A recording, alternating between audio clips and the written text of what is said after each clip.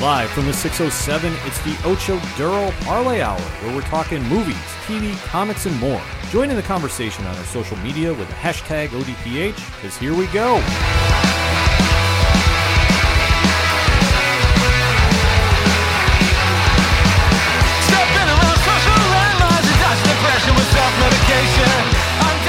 Welcome back for another edition of the ODPH podcast, better known as the Ocho Duro Parlay Hour. I'm your host, Ken M. Joining me in studio this week, as always, is the co-host. It's Padawan J. Hello, hello, hello. Folks, we have a lot to talk about in the land of movies, TV, comics, and more, so join in that conversation on social media. You can find our links on OchoDuroParlayHour.com, and remember, use the hashtag ODPH, because we have a lot to discuss. A lot of TV to recap this week, a lot of shows returning, a couple making some waves as they hit their anniversary episode. Yeah. Some just came back with a new episode, so we are just going to dive right into it. The first one on our list this week is the return of The Walking Dead. Now, this show has been very unique throughout the years. It's been on a roller coaster. It's been on a roller coaster. I'm trying not to use the word polarizing, but that's kind of the way it is. It's very differing with fans, shall we say. Yeah. That it came out the gate being based off the Image comic book way back when, and was really following the storyline of just how survivors survive a zombie outbreak in the real world. You know, one of the highest rated shows that was usually on par, if not sometimes beating, Sunday Night Football, which is very hard to do. It's very hard to do, but it was based on the characters-driven stories. I mean, we had Andrew Lincoln playing Rick Grimes, Norman Reedus emerging out of nowhere playing Daryl Dixon. Because people forget, as popular as he is and as much well-loved as he is, he ain't in the comics. No, he isn't. And Robert Kirkman's story has come to a close in the comics, albeit very suddenly out of nowhere, but the show is remaining, and obviously, as what goes with TV shows, actors come and go for various reasons. Where The Walking Dead was being Shock TV before Shock TV was really taking over, where they kill off major characters based off the storyline, it's really gone away from that. Yeah, I'd say so. And going into this season, Rick Grimes is no longer there. Andrew Lincoln is filming whatever movie trilogy they're going to be doing with his character. I'm going to be honest. I'll look up and see if I can figure out on his IMDb page what he's doing, because, you know, he left the show obviously last year, at the mid-season point, or a little bit before? A little before the mid-season point, and it was announced that they were going to do the Rick Grimes films and this and the other. I have not heard, and I follow enough people on social media, Twitter and such, that are, you know, movie people. You know, they talk and they discuss movies and inside stuff. I have not heard hide nor hair of this film. Like, not even the fact that, like, oh, there's a script done, they're looking for a director, oh, they're in pre-production, they're building sets, they're getting ready to... Like, I've heard nothing about this. No, it's been very quiet. So the shift of characters being the focal point of the show has gone to Reedus as Daryl Dixon, Denai Guerrera being Michonne, Melissa McBride as Carol. So that's been your cornerstones for this show. And with the addition of Jeffrey Dean Morgan as Negan, who has been the villain you love to hate, but when every time he's on the screen, you're just captivated. This is where the story has been different from the comics, but they've been tying in different elements. And right now, we are currently in the middle of the Whisperer War, which is a group of survivors of the zombie outbreak, but they have a very unique way of interacting in, I guess I say, the real world that we're in now, where they're wearing walker skin to blend in, so you basically don't know if they're real or fake zombies. It's a weird story. It's very interesting. I will say Samantha Morton, who plays Alpha, the leader of that group, has done a fantastic job in the role. But it's been very different from the comics. Obviously, Rick Grimes is no longer in the storyline. His son Carl, who played a very big role in that storyline, is gone. Chandler Riggs is no longer on the show. Just to jump in with Andrew Lincoln, because I did some looking. According to his IMDb page, the only thing he has listed after The Walking Dead is a film titled Penguin Bloom, which is listed as being in post-production. It's a film he is co-starring in with Naomi Watts. After that, it is untitled The Walking Dead movie, which IMDb lists as in pre-production. So whatever form that means, I don't know. I don't know, and I'll be honest, I really don't have any interest in watching it. I'll probably will, but I'm not really amped up to go, yeah, let's see where the story goes. I'll see it, but like my excitement for it kind of depends on what I see in a trailer. Right. And with this character, I mean, who knows what they're going to do for this? I'm more intrigued that they're going to actually do a movie. Now, I don't know if this is going to get a box office release or it's just going to be on AMC. Either way, it's going to be something to check out if you really are a fan of the show or want to see how AMC Films, I guess, is going to do. Either way, we jump right into the story where we are coming back from the mid-season break where the group of survivors is led into a trap by Alpha. They are trapped in a cave surrounded by thousands of walkers. Mm-hmm. And where do we go from here, Pat? As we're going to be talking some spoilers on here, by the way, too. It's then probably they spend the next, what would you say, half hour, 40 minutes trying to get out of said situation. Yeah, they basically are trying to escape this cavern they're trapped in. And there's, at this point, and I said this on last week's show, there had better be some major ramifications from this. And in my opinion, there wasn't. No, there's no other way to sugarcoat it. There was none. No, you didn't have this. You had Alpha had this weird standoff with Carol, who does this like rage scream out of nowhere. That they know that they're trapped. They know that they're screwed, as they should be. Yeah. You're in a quote unquote death trap. Yeah. Something has to happen here, and this is one thing that I'm just going to be very critical of The Walking Dead. We got away from those moments where you were ready to take a character and take him out of the equation and do something real stack quote shaky. Yeah. I mean, we're very far removed from the scenes where action is happening. The main characters are in dire straits. You're on the edge of your seat. The hair's standing up on your neck. Oh my gosh, who's going to make it out? And on the occasions where somebody would die, you'd kind of sit there and lament and go, oh no, you'd be sad to see him go. And if they made it out, you'd sit there and kind of breathe a sigh of relief. We're at the point now that I would say, and this is unless they change things, that they get into any sort of situation where they're in danger, I'm not fearing for their life because I know they're going to make it through it somehow. This is one problem that they've had, in my opinion, since they killed off Glenn. Yeah. On the show. Now, if you've been a longtime reader of the comic, you knew exactly what was coming. That was your Game of Thrones Red Wedding moment if you read the books. Exactly. There is nothing shaking about that. You knew it was coming. And since that point, that turned off, in my opinion, a lot of pop culture fans that were watching it because it was the hot show on TV. Yeah.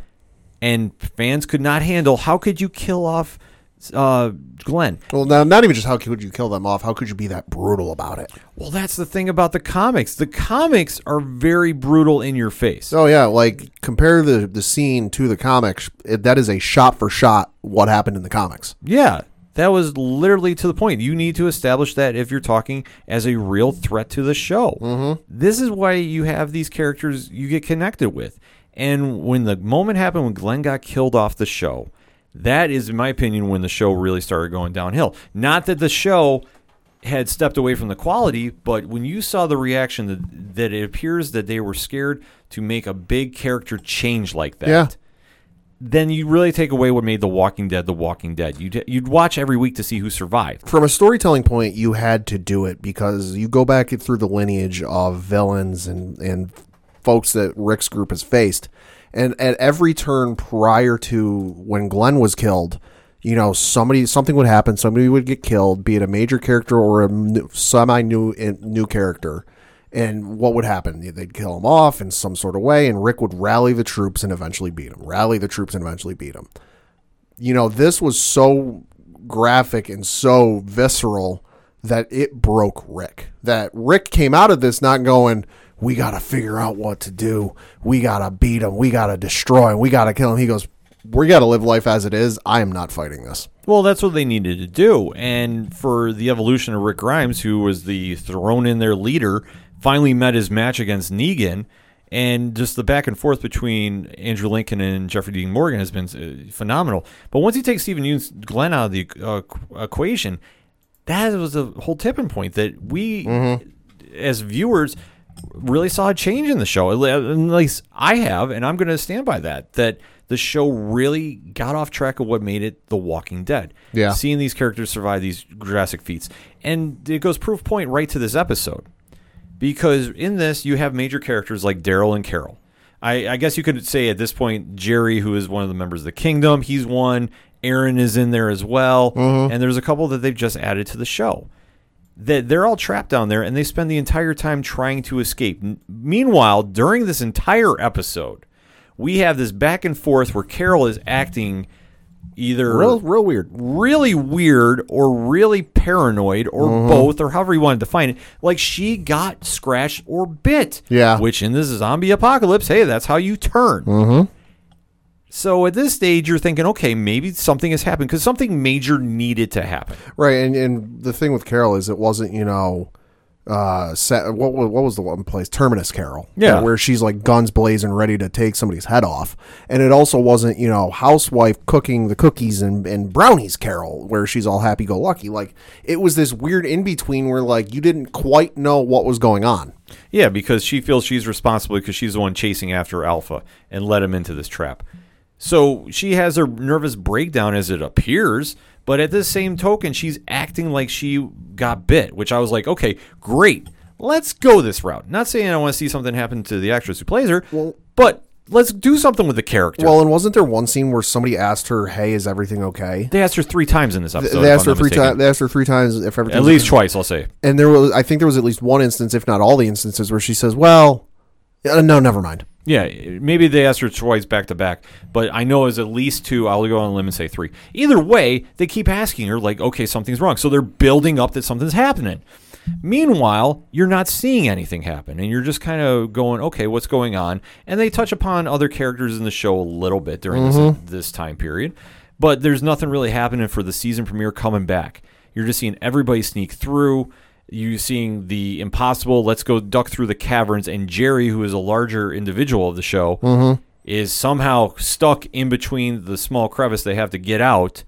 And I don't understand how he survives this because his boot was ripped or bit. Yeah, his Achilles got bit, or it appeared that it did. It appeared he got bit, but yet somehow nothing happens. Well, and my kind of one gripe with the trek through the cave was, and maybe they've gone through the cave and they explored it, but I highly doubt that, seeing as how many goddamn walkers are in there.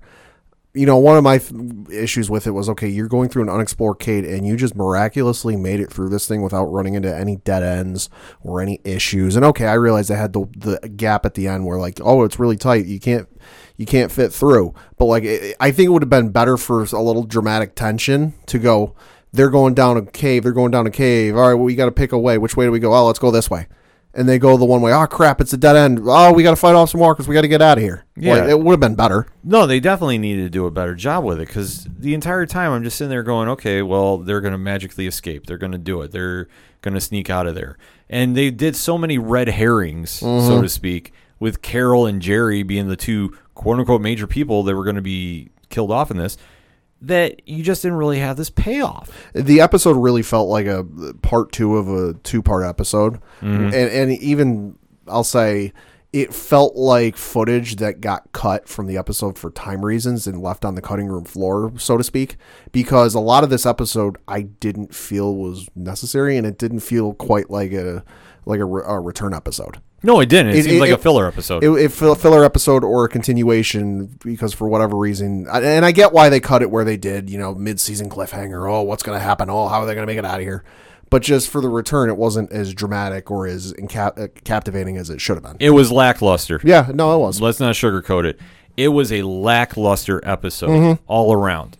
That you had the big escape where everybody seems to get out except Magna and Connie, that they're still apparently trapped in there because, well, there's somehow dynamite still left in there that Carol decides to try setting off, and then that kind of goes haywire, but yet they somehow do have the dynamite go off at a later point in the episode, and that traps everybody inside the cave, which still, I argue about this, that if this was supposed to be your major characters that were killed off in this episode, have they really resonated with fans to have that impact? No. Because I'm sitting there, I'm just going, they're going to get out. Because this is how The Walking Dead is turned in this. Well, I mean, I'm sorry. It's how it's turned out, but at the same token, they're trying to play it off that you don't know, because Daryl freaks out and he starts trying to dig it out, and I forget who it was. Somebody told him, listen, it's going to take us weeks to clear this out.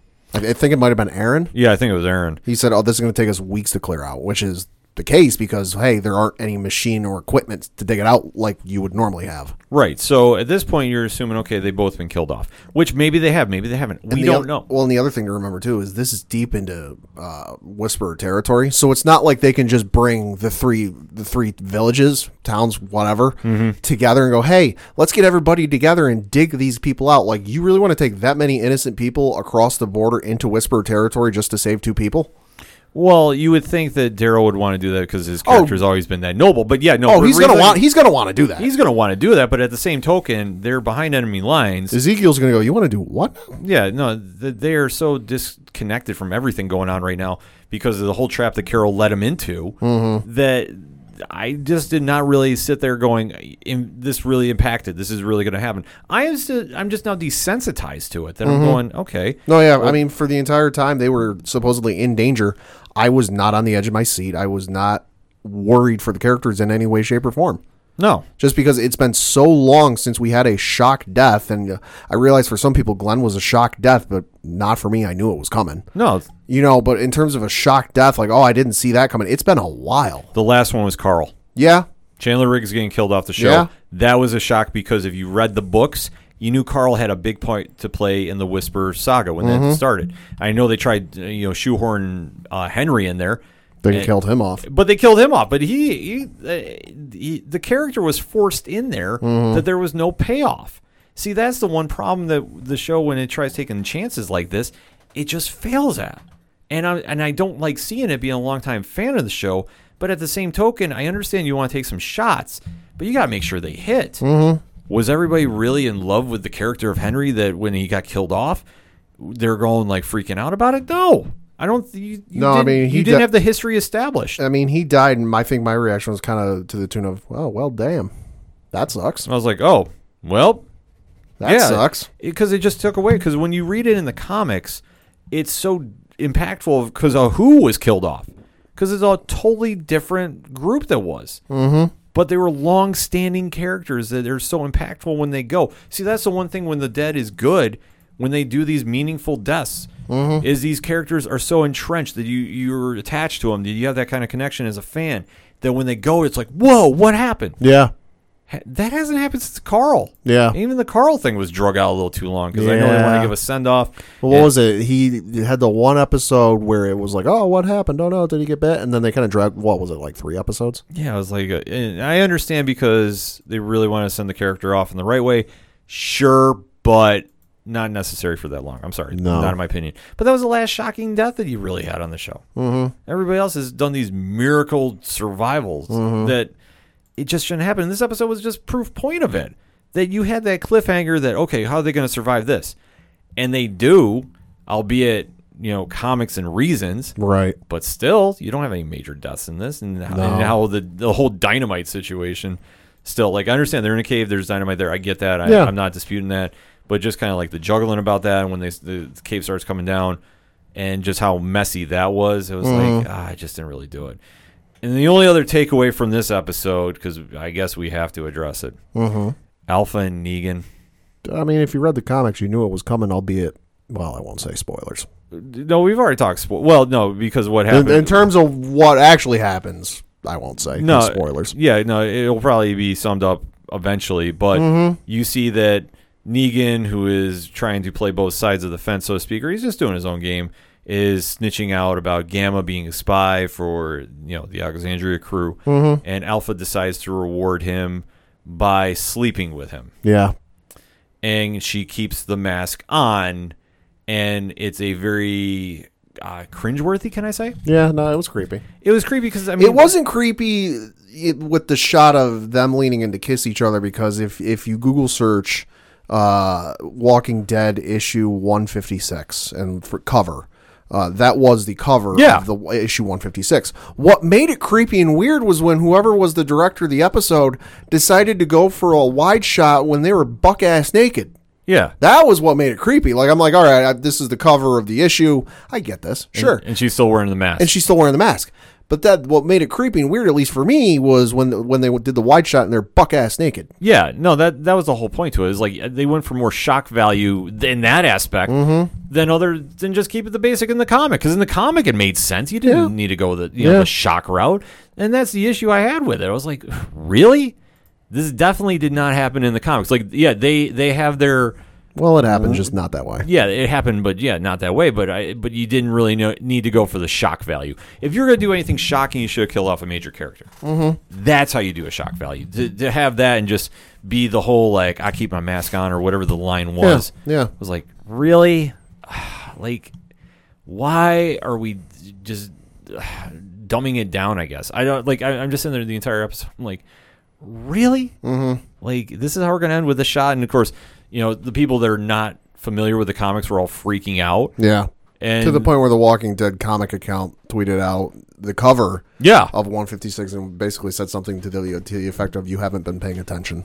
Yeah, which, exactly. I mean, that's the easiest way to sum it up. It's like, yeah, it's been going on. Like, we all knew it was coming. It was creepy. It was weird. But I think at the same time, they're trying to differentiate Alpha from Negan, from the governor, from everybody else. Where you look at Negan and the governor, they're crazy. Oh, you don't know what they're going to do. They're going to snap at any moment. Whereas with Alpha, they're kind of going, okay, she's legitimately crazy, and you legitimately don't know what she's going to do or how she feels. Right, which I get. And like I say, I've had no issue with Morton's portrayal as Alpha. No. None. I think that she's done the most with the character that you can really bring out of it. I just think that whole scene just had to go for extra quote-unquote shock value when it didn't need it. It was just like, it's pointless. Okay, sure, they're naked, whatever. But the whole like thing about keeping the mask on was like, really? Like, come on. I expect better. And I've really felt let down by this episode. I was too. I mean, especially with now they were hyping up the Worlds Apart or the new show coming out. Oh, with the kids. Yeah, which, I mean, that one is not moving the needle for me at all. I guess I'm just wondering how this is all going to play out at the end. Because the thing of it is they're very close to the end of where the comics are. Yeah. There's one more story arc after the Whisper saga, No Man's Land. Right. Or Brave New World. Brave New World. Then the comics are technically done. Right. The only thing I can think they might do is they might take a hiatus with the show, let Fear the Walking Dead and the new show kind of do their thing while they get working on the film with Andrew Lincoln. And while that's going on, the only thing I can think of is maybe during that time Robert Kirkman will write some stuff for the show. Maybe. I mean, that's the only question you have to go is where do they go from here? We all know Lauren Cohen's coming back as Maggie. Right. That is going to happen at some point.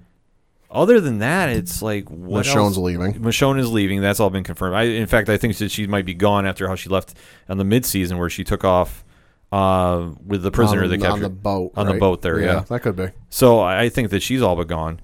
So it's like, where do we go from here? And for a show to last as they have for 10 years, going on 11, you have to wonder how much is left in the tank. And if this is any indication, I struggle with it a little bit.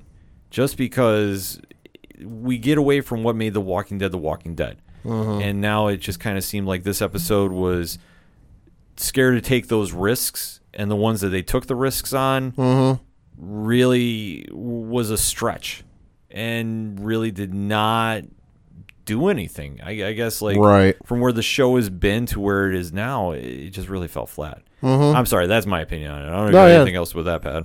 No, I mean, the episode definitely felt flat. It definitely felt like, part 2 or an extended version of Walking Dead that they just decided to wait a couple months to show. Did not at all feel like a return, edge of your seat episode. No, definitely not. For The Walking Dead to come back like this, it was a lackluster season premiere or mid-season premiere, however you want to define it. To finish out on a high note, they got to definitely turn the ship around. I don't know at this stage if they can. I'll be very honest. I'd like to see them because they have an extremely talented cast, but that writing has got to get better, and especially where they're going to go to finish their version of the Whisper War, which in the comics, it's very good up how it ends.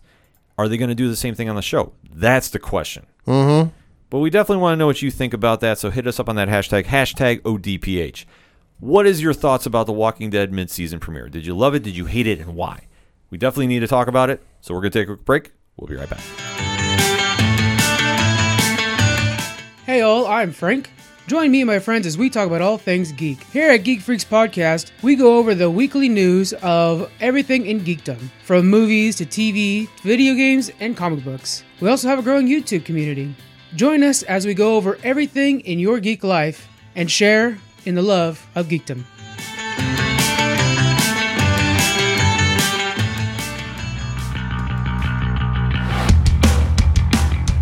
Hi, this is Tyler from Second Suitor, and you're listening to the ODPH podcast. I want you to get it. I want you to understand. I'm doing the best I can, but not as good as I want to be. I just want to get it. I just want to comprehend that I have to make amends with the monster. Coming back for segment number 2 on this edition of the ODPH podcast, and we are doing our DC TV recap. A lot of good shows this week. Yeah. I will have to say, they definitely stepped it up on 2 shows in particular. One was, pretty stat quo as we're going to jump into it. So we are going to be talking spoilers about the DC TV universe on the CW. So we are giving you fair warning in 3, 2, 1 because we're going to kick it off talking some Flash. And obviously, a good friend of the show had returned. Yes. One Gorilla Grodd. Uh-huh. So, Pad, overall thoughts on this episode? I really enjoyed the episode, and I will say this is the first episode in about 2 weeks I haven't almost fell asleep through. I agree. I fully agree. This was one of their better shows that they've done. Obviously, kicking off with just a simple plot of the Pied Piper had returned, Hartley Rathaway, who has been, a staple of the Flash, and obviously, first time we're seeing some villains return since post-Crisis on Infinite Earths. So it appears that he's been amplified a little bit, and Barry is getting used to a new team being at the helm at Star Labs. No longer Cisco is part of the show. Yep. So it's Camille and Chester. Now, Chester, I actually forgot he was part of the show. Yeah. But a few episodes back when, he was the one that created the Black Hole Vortex. Yep. So to see him now suddenly part of the team is a little crazy because Ralph is disappeared from the team too. So Team Flash has been condensed, which I like. Yeah, and I will say they made some interesting word choices with this episode in regards to Cisco. While, yes, he's not on the show, presumably he's left the show. They kind of left it open-ended and said he's doing things for post-Crisis or something to that effect. So they definitely left the door open if he wants to come back. Yeah, they definitely did, and it makes sense because I think that he just wants to kind of test out what's going on. I mean, Carlos Velez has been on the show since day one, and obviously at this stage, you start seeing what else you do with the character. So I do like seeing that other characters are stepping up and getting involved. And obviously it's a kind of a unique mix throwing Camilla and Chester into Team Flash because we really don't know what they're really all about. Because, I mean, the only thing you know about Camilla is she's Cisco's girlfriend, rather. Right. And Chester we thought was a one and done, but Yeah. apparently Crisis has now changed that. Well, and the thing with Camilla, too, is she works on the newspaper with Iris. Right. So they're adding more to her character, which I do like seeing. And it's something that, as the show is progressing, they definitely need to do. So that being said, I'm all in about that, and the slight changes they've done because, like we said, Ralph is now chasing Sue, which, I mean, that makes sense if you know the comics, a little bit how they're doing the story of Elongated Man and who will be his future wife. And Caitlin is just disappeared this episode, too, that she's actually checking up on blood work. So this is really Flash-centric, and I think this is why it works, because the show is condensed down to Flash and a couple other side characters.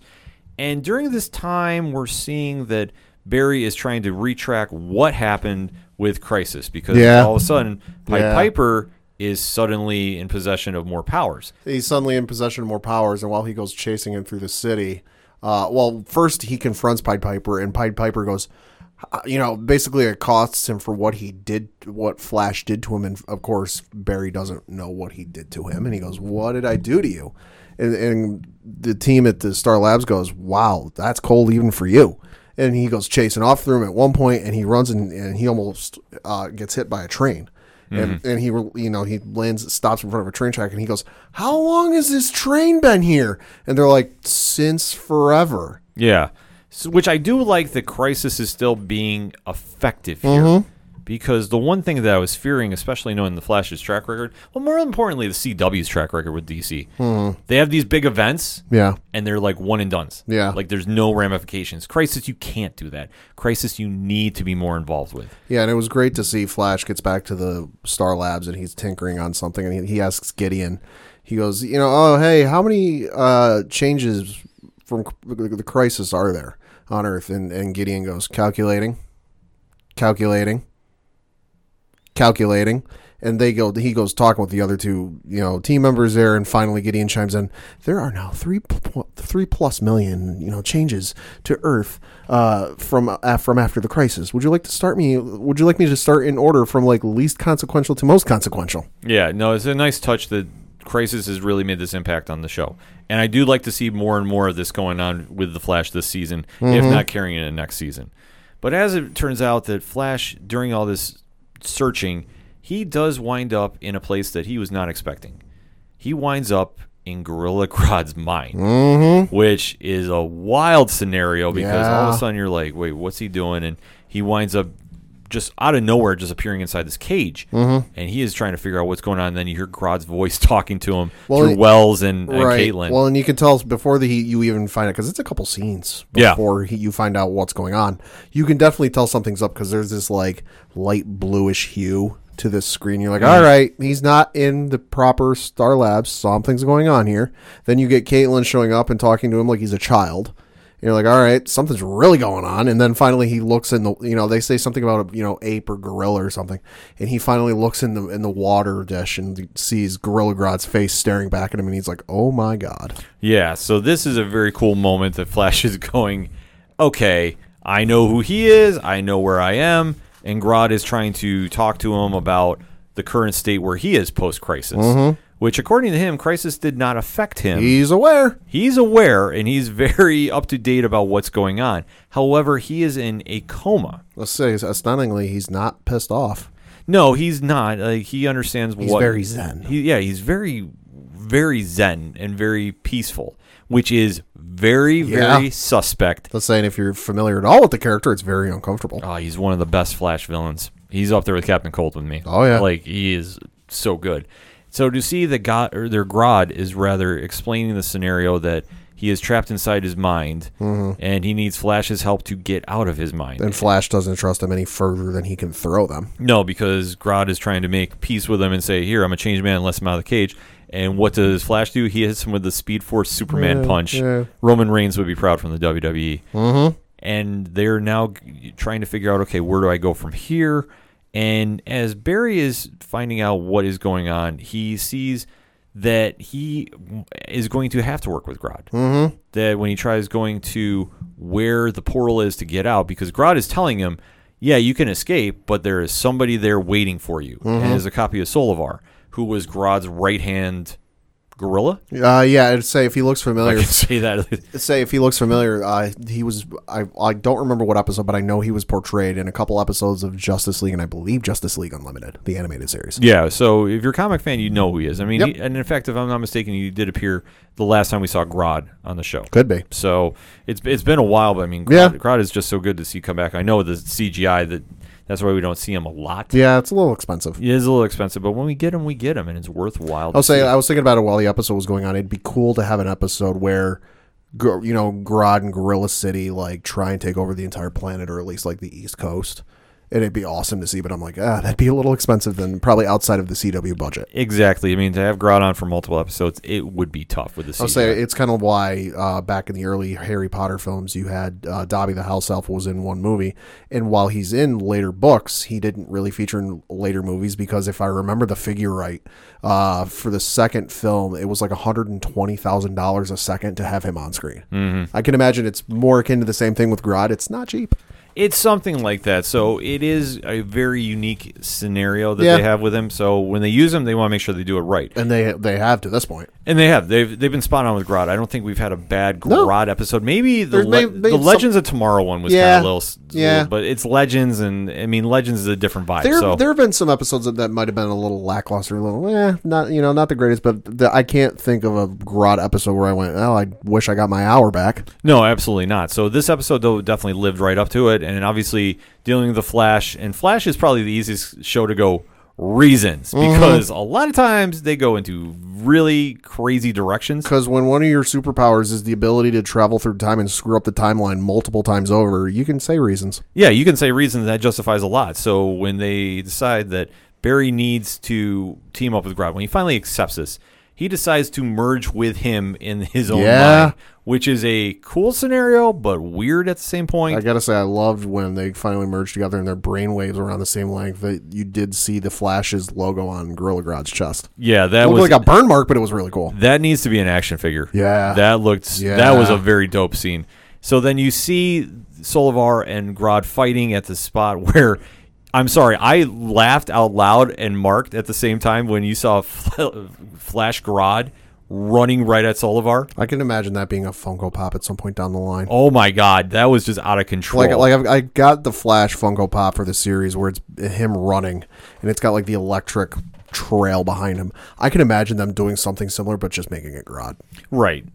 Either way, I'll take it. I don't need that much for it, but I was sold on that. And just to see that fight scene go down. Mm-hmm. And meanwhile, Caitlin returns and is trying to work with Chester, who's really doubting his own abilities. I mean, this is all like, it almost kind of seemed like wash, rinse, repeat for Cisco's role. Right. And I mean, at the beginning. Conveniently, they had a device on hand to try and help Barry in case Bloodwork made a return and tried to take over his mind again. So they just happened to have a device that was ready to help Barry if his mind was trapped someplace. I leave it under comics and reasons. Yeah, which I mean, I get the logic, I get the reasoning, but damn it if that ain't convenient. Well, but they're at Star Labs. So Yeah. Star Labs has got to have like a room that's just full of like Star Labs randomness. has got like 26 different plans for every scenario. Yeah, so they do this cool scene where they have to separate them exactly the same time, otherwise everybody's trapped in their own bodies, or they're trapped in one body. Doesn't their mind to get disintegrated? It's something really weird scenario. So after they defeat Solivar, it happens split second. Everybody's sent back. You see Grodd wake up in his own body. Mm-hmm. Now we're not exactly sure where he is.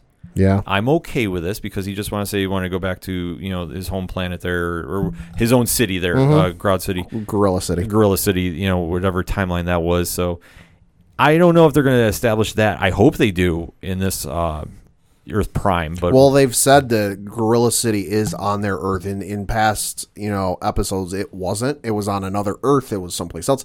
But now with that Gorilla City is on their Earth, so someplace on the planet, they're all hiding. which I'm okay with. Like, it's just one point of Crisis or post-Crisis is a little confusing where everybody is and where everybody isn't. Cause, For a little bit, I think we'll get used to it, and we'll kind of pick up on things as time goes. Because I did forget about that. That Gorilla City is Yeah. there. I always call it just Grodd City. 'cause it's I Grodd's. can't remember when. I know they said it this episode, but they've established it before, and I can't remember if it was like the end of the last episode of Crisis or like the first Flash episode back. It was relatively quickly that they established. Yeah, that. it was a quick one-liner, so I want to say it was during Crisis. But there's so much awesomeness going on in Crisis, I can't keep track.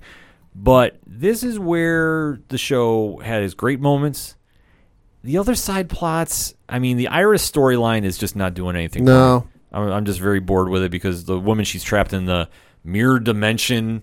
I'll say I appreciated the plot twist with that. Oh, it was a very cool plot I was twist. like, ooh, but okay. But they telegraphed it too Yeah. much. That's the only thing I don't like about it. Yeah. You see it coming that the woman she's trapped in there with is faking the entire time that she's trapped there. That Ava is sitting there, oh, we can't escape. Look at my arms, they're burned. And then, as soon as Iris leaves the room, that she fakes it and contacts the fake Iris that's walking around Central City and is basically like, you don't need to be, because somehow they're connected because the minute she got burned, so did fake Iris. Yep. We're still trying to find out how that all works out, but it could go a lot of different ways. I'm almost wondering if this has to tie in the Mirror Master at some point. Could be. I know we haven't seen him come back yet. It would be a hell of a plot twist, I would say that, to tie into one of the old school Flash rogues, but we really don't know what's going on there. It was kind of just, we're complaining, we're stuck here. Nothing really moving the needle there. Yeah. The only other thing of noteworthy from this episode is the saga of Harrison Wells. Mm-hmm. This was great. Yeah, that we see Nash Wells. I need to keep my Wells. We'll say we got to keep him straight here.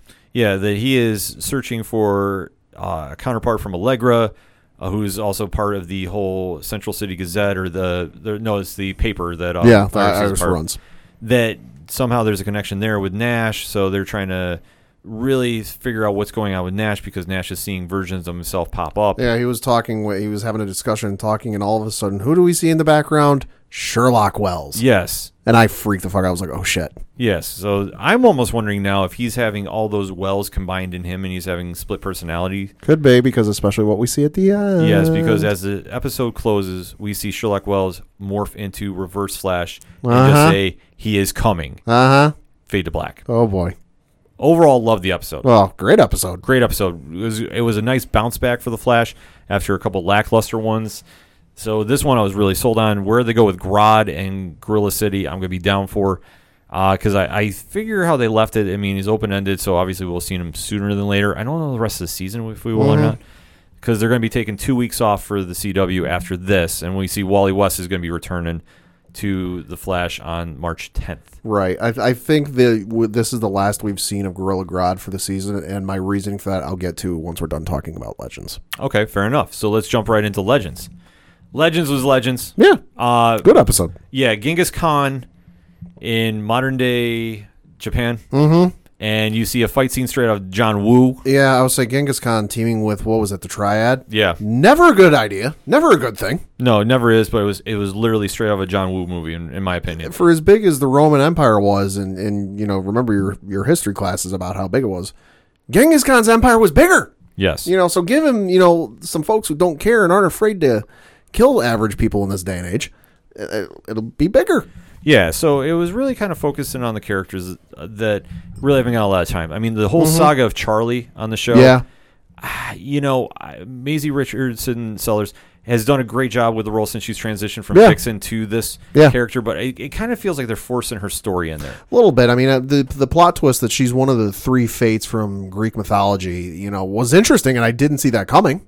No, it definitely wasn't. It was a cool twist. No, it was a cool twist, which I am okay with now. Like, Yeah. I'm like, okay, I can kind of get down with this a little bit more. And obviously, like with her mysterious romance with Ben there, I mean, that was kind of like, okay, well, it'll fill up for the plot. Yeah. To make sense. And obviously dealing with the last day of John Constantine as his soul was sold and sped Yeah. up, that his lung He's cancer. got stage 4 lung cancer, and he goes, well, I'm going to die anyway, and lights up another cigarette. Right. I mean, obviously Matt Ryan has nailed John Constantine to perfection. Oh, God, yeah. I mean, he needs his own spin-off show at this I would stage. say he's, what the heck's the guy's name? J. Jonah Jameson. Oh, J.K. Simmons? Thank you. He's J.K. Simmons level of, like, nailing Constantine. Oh, yeah. No, it's a perfect portrayal. Yeah. To say the least. Because the one thing with Constantine, he's the ultimate con man. He's always making deals, and he's always trying to do good for the most part. Yeah, when it benefits him. When it benefits him, and this was no exception. I mean, obviously, He'll do the right thing if there's something in it for him. right, to see the interaction with him and Brandon Roth, Ray Palmer, That was good. that's always a good time. I mean, because you have the most noble Boy Scout as he's morphed into since his debut. The from most Arrow. happy-go-lucky guy. Yeah, to John Constantine, who is probably the most. You got Constantine, who's in the throngs of stage 4 lung cancer, like gonna drop it at any moment's notice. Oh, we got to go back to my house and I got to do some stuff. All right, I'll go with you. Yeah, which Gary, the sidekick there, is just there for comic relief. Oh, And Gary was good. he's good. I mean, he's always just the character that you root for and you laugh at because he just is. Yeah, it's innocence. He's the fan of the show. I mean, that's Yeah. the thing about it. I mean, it's right there on the portrayal. And we didn't have Sarah Lance on the show, but Katie Lotz actually directed this episode. Really? I did Yes. not know that. Yes, this was her Cool. episode. Yeah, it was a very fun episode. Yeah. I mean, the thing about Legends is they're slowly now getting into the plot and obviously dealing with the deals that Constantine is making with Astra and just trying to save Astra's mother now. I mean, this ties into Constantine's character. He is trying to flip and save anything he can to save himself. And can he bring Astra's mother back? I don't think so. It's probably not going to happen. But I'm not one to doubt Constantine, though. You might think at the outset he won't be able to, but he'll find a way. well, he might find a way, but he's going to bury somebody else on the way too. So Yeah, soul for a soul. yeah. So there'll be some kind of hijinks going on with it. And obviously, with all the souls leaving hell, and the Legends are now responsible for going to get them. This is where it's going to kind of tie into the direction for the rest of the season. Mm-hmm. Because if I'm not mistaken, they got about 8 more episodes, and then they're at their season finale. So they really got to start picking up, okay, what's going to go on, unless they're going to start dipping into, we're just going to tie everything right at the end. Because they can only do so many more, like, okay, how many people can escape, how many people can we go after? Right. I mean, it works because it's Legends, and like I say, I say it all the time on the show, Legends is American Doctor Who. Oh, yeah. It works in its sense. It's quirky humor. It's action. Definitely was good. And like I said, this one just reminded me of a John Woo film. Yeah. For much. some reason, just the long Just, drawn out. just instead of like riding on motorcycles, they were riding segways. Yeah, riding segways, long drawn out gun scenes. I mean, it was good for Legends. Like, it made sense. Well, and there's that tease for next week. Oh, break it down, Pat. Yeah, so the tease for next week is they got to deal with Damien Dark again. Yeah. Good Lord. Yeah, that's always a fun time when that happens. Neil McDonough coming back on the show. Which leads to my point with why I think Gorilla Grodd is done for the rest of Flash. I think they're going to set up some form of League of Doom. Again, better this time, I would say. Because you got to think about it. Reverse Flash is coming back. Damien Dark, at this point, is coming back in some capacity. How, we don't know. We'll see next week. But Damien Dark is coming back. You have Lex Luthor on Supergirl, who is in the same universe now. You have Batwoman going on, and at some point, aren't they doing Black Mask or no? Hush. Hush is coming at some point on Batwoman this season. Now, I'm not saying they'll set it up for this season, but it may be some point next season or down the road at some point. They're definitely introducing enough characters that it might not be the Legion of Doom that you're familiar with, but it could be their own Legion of Doom. It definitely could. I mean, I would not object to it by any means. So you could have a Legion of Doom of like Hush, Lex Luthor, Gorilla Grodd, Reverse Flash, some others. The only way I would dispute this is if they were going to involve that many characters. We already saw the establishment of the Super Friends, a.k.a. the Justice League. Sure. They would have to tie in everybody for that. Sure. I don't necessarily know if they would do it to finish this season off. I wouldn't doubt it for being the mid-season finale next year. Oh, that's what I'm talking. I'm not talking. Okay. I'm not talking this season. I'm talking like either next season or down the road at some point. Oh yeah, I think next season you will. I think next season because as far as we know, because you don't introduce or bring in this many villains to the same universe without something going on. Oh, I agree with you, and I think that would be the smart play to do. I just wonder if they're going to tie it in with the other shows and if they're going to be brought back or not for not next season but the following year. Sure. Because all we know is all the shows have been renewed. Plus, you're going to have Stargirl being intertwined on the CW. Well, it's its own universe. It's a separate universe, but and we also got to remember Superman show is starting next year. Right, and we still have no word on Green Arrow and the Canaries. That has not been picked up. Last I heard, correct. It's still in discussion, so wait and see on that. So I think once they get the groundwork for that laid out, I think you are going to see that. I think for the rest of this season, though, I mean, you bring up a good point, though, Pat. I think you are going to see it at some point. I just think for the rest of this season, maybe not. But then, because I really think you don't bring in or introduce or reintroduce this many heavy hitters from the Rogues galleries without something coming from it. No, I agree with you. I mean, I definitely want to see that too, and I think they have to, especially with how they left off Crisis with the forming of the Justice League. Oh, and you can't. You gotta wonder and know that the underworld or the villains know about that, and they're like, all right, listen, if they're teaming up, we got to do something. Oh yeah, which I mean, to see what villains they actually bring aboard for that, it could be some fun. It could be some real fun. I'd love to see him borrow from the Scott Snyder's current run, but I don't know if that's going to happen. Either way, I'm all on board with that.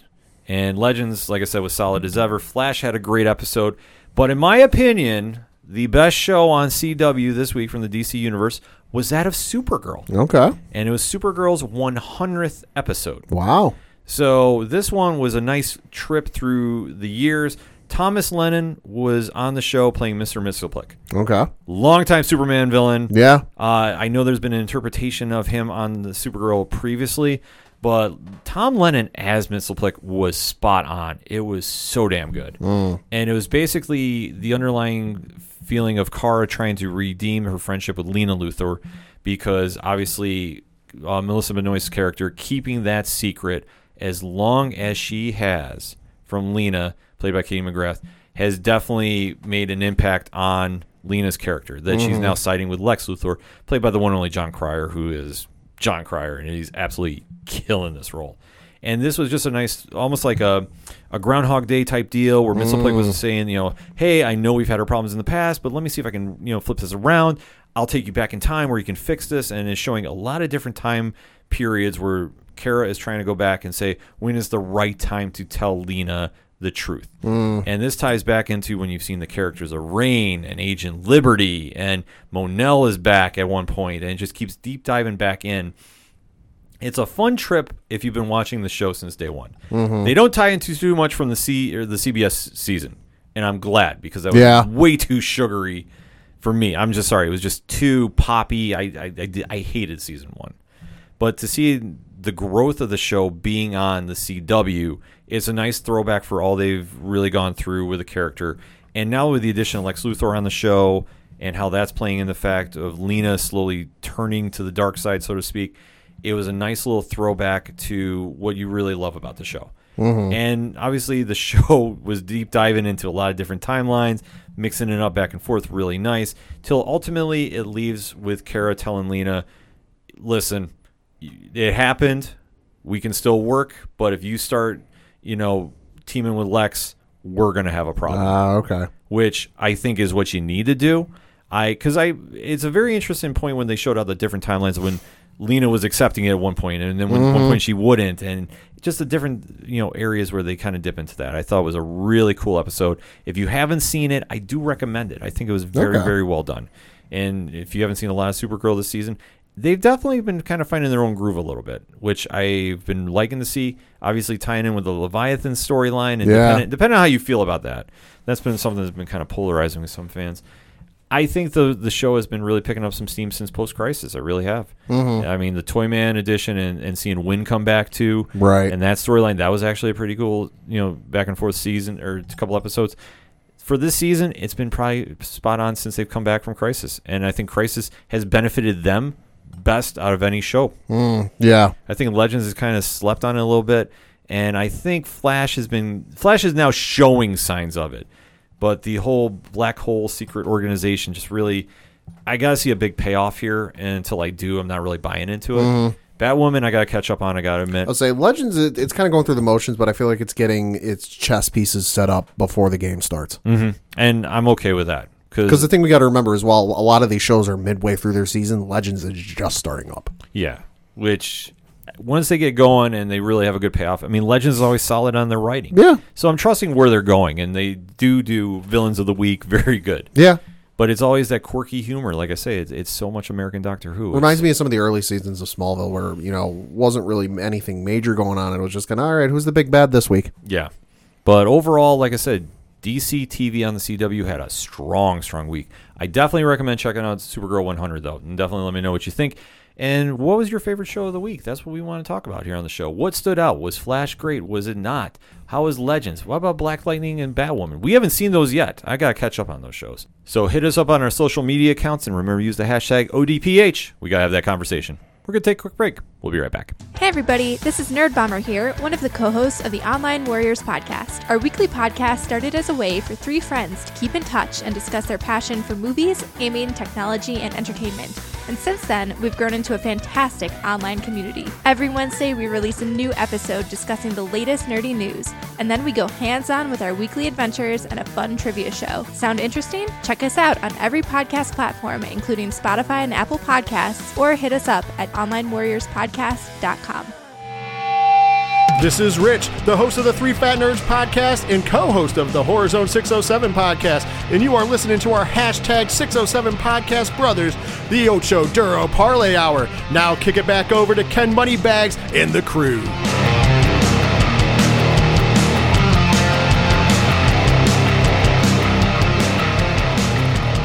Coming back for the third segment on this edition of the ODPH podcast, and there was some big DC Comics news this past weekend. Oh, yes. This definitely got my attention. I hadn't heard anything about it. The internet's been surprisingly quiet about it. Nobody said a word. Let me know how that feels, because my internet blew up about this. Hollywood Reporter broke the story that Dan DiDio, I hope I pronounced it right. I always kind of mess that up when I'm talking. The longtime co-publisher of DC Comics was out of the company, effective immediately. So this definitely had a lot of ramifications going on, a lot of crazy speculation going on of what the future holds for DC Comics, because DiDio had been the longtime face of the company. Obviously, with him and Jim Lee, we would see them at New York Comic Con all the time for the various DC Comics panels. Always a fun time going to them. I mean, DiDio has always had that energy about him and has overseen a lot of projects at DC. Most notably, the one that gets the most attention per se, I would say, is he is the architect of the New 52. Right. when DC Comics was restarting their universe with a complete fresh take on all of their heroes per se. I will say there are some exceptions. Batman was one, Green Lantern was Sure. another, but for the most part, it was a fresh take and inviting new readers to come in, a la Marvel Universe's The Ultimate Universe. Various success and various failure with it, depending on who you talk to about the New 52. I was not a huge fan of it. I will say this, though. It brought me Scott Snyder and Greg Capullo on Batman, so they'll always have a place in my heart about that, because that's my favorite Batman run of all time. But for the most part, really, you got a mixed reaction from fans. Pat, what did you think of the New 52? At the time, it was exciting. It was kind of cool, but looking back on it, it was god awful. Yeah, it definitely has that reaction from many people when you bring it up and you start talking comic books with. Because when the New 52 came out, it definitely wiped away a lot of the previous history from DC Comics, which, I mean, if you look at it now, how long DC has been out for. And we're now in the age where we have Action Comics, over 1,000 issues. Detective Comics, over 1,000 issues. We're having 80th celebrations for various heroes. Yeah. To see the history of DC get intertwined and rebooted A couple times. you're going to have that kind of reaction from fans. And I know that... Well, and especially with the way the New 52 was, where you know, outside the kind of core essentials, where, you know, Batman's family was murdered and Green Lantern's history and some of the core aspects of their origin stories, anything else you kind of knew or had known or had really happened to them, yeah, that didn't happen. No, it didn't. And like I say, it started out being a fresh take, and once it started progressing, it definitely had a different vibe to it. And they've just restarted with DC Universe Rebirth, which retconned a lot of it. And now they've explained why the New 52 happened in comics with the whole Doomsday Clock storyline. And they've been teasing that there was going to be a 5G crossover coming in the near future, which we're kind of hearing little bits and pieces about. Which is confusing as all hell, because obviously with cell phones and stuff like that, 5G's coming and all that. So anytime I see like 5G anything in regards to DC or in Warner or anything, I'm like, because I know Warner and AT&T are like the same company now. I'm like, wait, are they talking about the mobile thing or like something else entirely different? Yeah, it's a very... Need a better name. It was a kind of a polarizing idea that, hey, we're going to do another crossover. Which is a bad idea. Especially after the timeline, because the one thing I will harp about DC is every time they've tried to quote-unquote fix their timeline, it never comes out good. And for folks like me who, you know, I read a comic every now and then, I dip in and I dip out, I'm not reading week to week, it's very hard for me to want to get invested into these comics. If, you know, renumbers and restarting the numbers is one thing that I can understand and that I get. That happens. But to take, you know, why should I invest my money at, you know, whatever it is a week or a month, you know, for a Superman comic, for a Batman comic? Why should I invest my money in that on a month-to-month basis to pick up the issues? Because I'm a diehard Superman guy. I love Superman. You know, everything about him. Why should I get invested in anything that's going on right now or any of the stories going on right now if it's just going to get retconned in a few years? It's a tough question to ask. It really is, because when they do big reboots like this, and we're not talking team reboots or, you know, writing and artist reboots.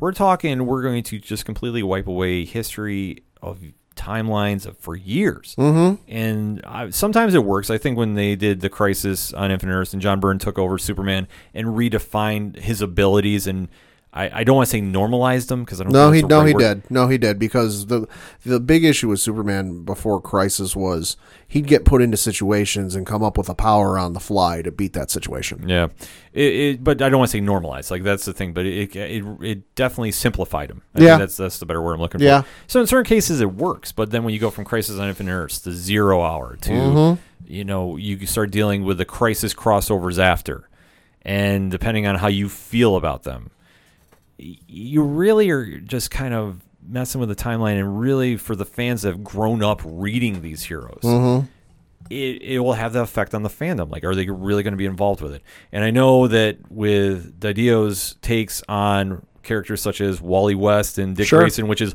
long been rumored that he is not the biggest fan of those characters. Wait, who's Dick Grayson? You mean Rick Grayson? Oh, you stop that right now. Had to I do don't want it. to get into that. But with some of the ways that he's overseen those characters, I know the fandom is not really popular about his takes on those. But either way you want to break it down, it is a very shifting change of the guard at DC for how long he's been there. I mean, since 2010 he's been involved. And just to see where he's gone and to step into the role where he's always been a part of the editorial department since 2010. And he's really kind of drawn that in and, really put his stamp on it and been the face of DC. To see how this reacted, I mean, this was stunning. This came out of nowhere. I don't think any of us saw this coming. No. I know that there's been a lot of online chatter of, okay, what's the future of DC Comics hold? They're gonna be fine. I have to say yes too. Because here's the thing, DC Comics is owned through a long list by Warner Brothers, AT&T. They make something like $5 billion a year. I know it's a little less than what they normally do just because they took a hit because they're investing in the middle of investing a lot of money into HBO Max. But they make about $5 billion a year on DC Comics merchandise and licensing. It costs them maybe about $10 million, maybe less, to operate the darn thing. And, was doing some research and looking online in terms of sales last year. They dominated trade paperback sales. Out of the top 10 trade paperbacks, they had maybe 5 or 6 of them.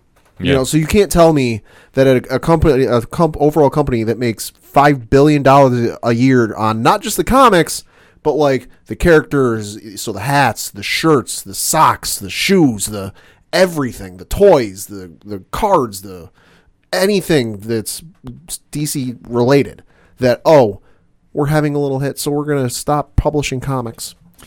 Stop it. Yeah, I just can't see that happening. I mean, for DC and all the properties they've been doing, and they've been having success outside of the big three, to see that everybody's putting the panic in that DC Comics is going to fold and be canceled. And I'm sure with any business, they do restructuring. So do they maybe peel back on the number of issues they're putting out Sure. monthly? Maybe. Sure. I can see that. I can see that, but for a full shutdown, as a lot of rumors have been getting hit, because over the weekend, like I said, we have been getting hit with a lot of people asking questions, and I've been trying to get as much information about this as I can from Brian from Cheers to Comics and Justin from Sound Go Round and all our various podcasting friends about what is going on with this and what's the take. Because I don't see the sky is falling that much. I think if they're going to be doing some retooling for the comic company, sure. Which happens. I mean, it happens in everyday business. It happens every time. Yeah, and I mean, you'll go through this where they'll do some restructuring of some sort. For Didio to be released like this was very stunning for how long he's been there, and I said, long-standing face. Yeah, because like Pat and I have said, we've gone down to New York Comic Con. We've seen him at panels all the time, and he's always been a passionate fan and just waving the DC flag. So now with him gone, and I mean, good luck with your future endeavors, whatever you're going to wind up doing. I haven't heard where his next plans is going to be, but he won't be out of work for long. I'll say that. No, I definitely don't think so. Jim Lee is going to be taking over as the sole publisher, and Jim has been with DC for a long time now. Oh yeah, he's been CCO since 2018. So I don't fear the ship is going to go off the tracks. I don't. I think this will be a restructuring of some sort, maybe a scaling back of some books, but for what DC is doing and the success of the Black Label and the properties they have there, I just don't see it folding up. And I know there's been that crazy-ass rumor that Marvel is going to buy them. Jesus Christ, no. Just stop. Yeah. No. Pump the brakes. Hi, have you ever do a little bit of research, Google search Monopoly. And I'm not talking the board game. Yeah. That would there's no way, because for that to happen, it would have to go down much the same way the Disney purchase of Fox went down, where they would probably have to get approval in every country that they're going to put out comics. And there's no way that, the powers that be in every country on the planet are going to let the two biggest comic book companies merge into one company. That's Monopoly. I just don't see it happening for a couple different reasons. Pat hit the nail right on the head. I just don't see that the monopoly would happen there. No. Secondly, with the movie rights being tied to Warner Brothers, there is no way that they would say, okay, you can take them, Disney. Well, so you thought things were already bonkers and more convoluted with how it was, say, 2008? Where, wait, who's got the rights to this? These days, for Marvel, it's relatively simple outside of Sony and then Universal, which even Universal's are it's a little questionable at this point because nobody's really sure. But it's a lot more clear cut than it was, 12 years ago. You would put that right back where things were. Like, wait, what can they do? Who do they have? How does this work? Yeah, I can't see them saying, okay, we'll make this happen. There is only one wild shot idea that this would work, and that is the one movie that would top Avengers Endgame as the box office king. There's only one movie that they could do with the comics that would top that. The Room 2? No, you bite your tongue. Justice League Avengers. That would do it. That would do it. That's the only movie, unless that'd do it. That is the only movie that would top Avengers Endgame. That would shatter Avengers Endgame and put the number at a level so high, I don't think it could be reached. Exactly. That's why I said we'll never see it. No. But when they've done the crossover in the comics, it's worked. And I know that they haven't played ball in a while, even though I guess I can kind of get, well, I don't want to get into spoiler detail from Doomsday Clock. But let's just say this. Between both companies lately, there's been some smoke to that fire idea. I can see him doing something maybe on the animated side. Like if something, animated-wise, yeah. God forbid something happens down the road, I can see them coming together and going, hey, why don't we work on an animated movie together, proceeds to benefit whatever. I can see him doing something to that effect, but God, as awesome it would be to see, DC face off against the Avengers on the big screen, it won't happen. I hope I'm wrong, but I don't think it'll happen. I never like saying never, but I can't see a scenario that happens. I'm already telling you this. If that happens, that will be the biggest grossing movie of all time. Mm-hmm. Don't even at me about it. Like, there is no discussion about this. Justice League Avengers would be the number one movie of all time. Oh, yeah. Bar none. Yeah. At a level that, again, you wouldn't reach ever. No, you wouldn't. I don't even think the sequel, because they would try booking a sequel after that. Oh, God, yeah. Would get even close. No. The first time that happens, if it ever happens on screen, that's it. But that's why I say DC, I don't think would let that happen, even if it was sold. But I can't see. It's not going to happen. I mean, because I know that Marvel would love to acquire the properties, but there'd be so many strings tied in with that I can't see that happening. And I don't really think that a restructuring of the comic line is really the catalyst for causing it to be wholesale. Yeah, no, it's not. I just don't. I mean, I know that there's a lot of speculation going on right now. And for the fate of a comic company, like if it did fold, that would be so dramatic. Oh, yeah. That I don't know how I would react. I'll be very honest. The only thing I can say is probably going to happen is your main titles, your main characters, everything's going to stay stat quo. Superman, Batman, Aquaman, Flash, the big heroes, nothing's going to change with them. The only thing I can say might be happening is anything smaller, anything might have been, we don't know quite sure how this is going to go, that Dan might have given the approval on, Dan might have given the green light on, yeah, go ahead with this. They might, whoever steps in now, and Jim Lee, is it? Yeah, Jim Lee is going to take Soul. He's taking this over Soul Publisher. The powers that be might go, well, hold on, let's pause on this, let's kind of relook at it and see if we actually want to do it. Yeah, well, that's where you're going to have to really figure it out, and what do you want to go with? Because that's going to be the question now. With Jim Lee at the helm, I have faith in what they've done, because even as a co-publisher, he's still been involved with what's going on. So it's not like he's coming in completely cold to the stat quo that's been set up.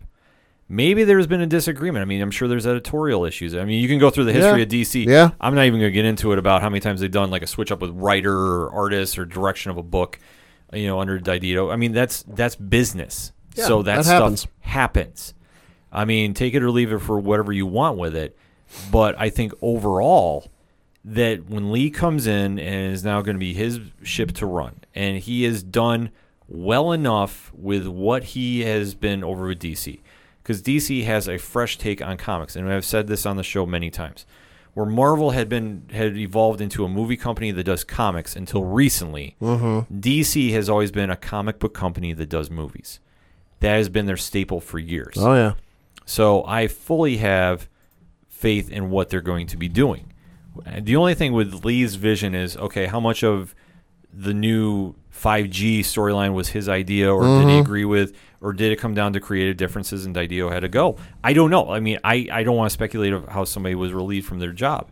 I don't know. The only thing I know is the effect is Didio is no longer there. With Jim Lee taking the helm, what's going to be the future of the company? And I don't know necessarily what to expect. I think it's going to be a lot more of the same, that they're Yeah. taking a lot of creative chances, Yeah. which as a comic book fan, I love to see. I want to see them take chances. I don't want cookie cutter. I don't need it like to flip the coin. I don't need 15 X-Men books telling the same story a month. Yeah. I'd rather have 3 books of the same character, each telling a different story. So, for example, with Batman, you can do a Batman book. Sure. And you can do detective, and it could be Sure. 2 different stories. Sure. Appreciate what it is and let it go from there. And if you want to do a Black Label book with Batman, then do it. It's the one thing about comics. You have almost creative freedom to an extent. And if you're full indie, you do. But for the major publishers, doing a side project like that gives you a lot more freedom to do. I think that with Lee's background as being, working with Marvel, then going to Image and running Wildstorm and then coming to DC, he understands all that. So I feel very confident in that. I mean, even when he's taken a chance and done Heroes Reborn, sure, learn from the mistakes and move on. Because with Heroes Reborn, a lot left to be desired with it. Yeah. I'm sorry, I'm just going to put it out there. But overall, with Didio, I think he's going to land on his feet sooner than later. Who knows? He might wind up at Marvel. That could be some crazy. That wouldn't surprise me. It wouldn't surprise me, but it definitely would be interesting what's going to happen and where the future of DC Comics goes from here. I don't think they're going to be closing up shop. I think No, no. no. If you think they're closing up shop when Jim freaking Lee is running the company, I don't want to compare him to, say, a Jack Kirby or a Stan Lee, but he's one of, if not the biggest comic book figure of our time. He's definitely one of the most influential. Yeah, I mean, he's up there with the Bendises in terms of modern time comics that casual fans even know the name Jim Lee. Yeah, I just don't see the shop wrapping up. I don't see. It's taking the car where the brakes aren't working, and instead of trying to get it to coast to a stop, you're taking a hard right turn and driving it off a cliff. Yeah, so it's going to be interesting to see where the future goes. But I think that with the structure they have in there, and with Lee being the sole face of the company now, a lot of eyes are going to be on what happens to DC from here. And how much did Didio steer the ship in comparison with Lee's direction? See, that's where it's going to ultimately come down to. But if everything they've done to close out this segment, with everything they've done with DC Rebirth, it's been a step in the right direction. It's been the heroes' stories that we grew up reading and we reconnect with the comics. And for the most part, everything that's come out has really resonated with fans.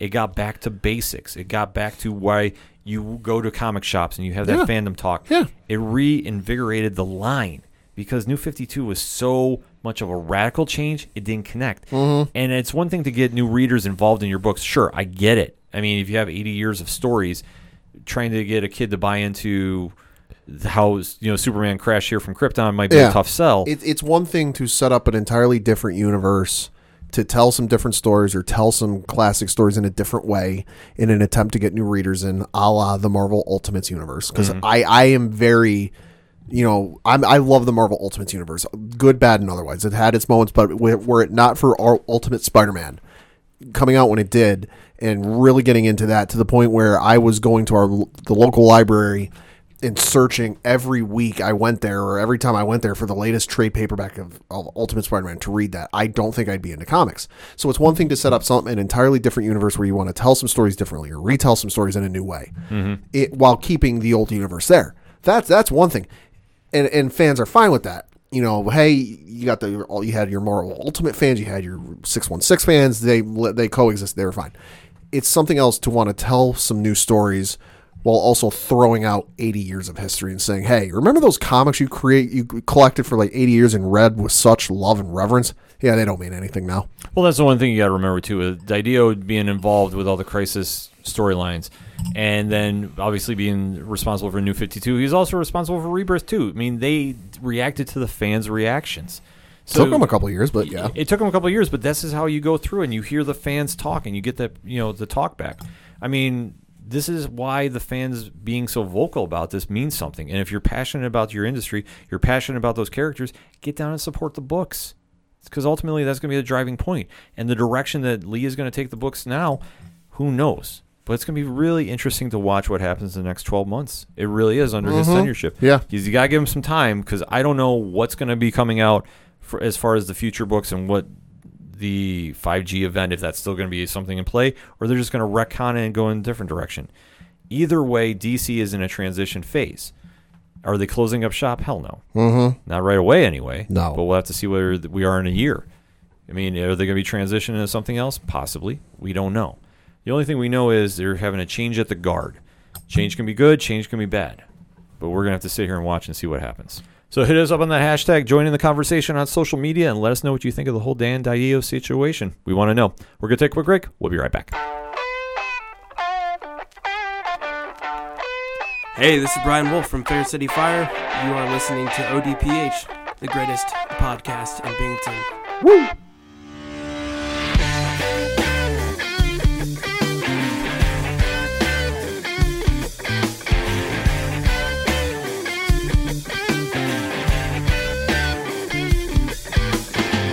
Hot lips touching, cool thighs feeling, shudder running up, her spine spinning, long day to a long night, but I'm not stopping till I get it right. Coming back for the final segment on this edition of the ODPH podcast.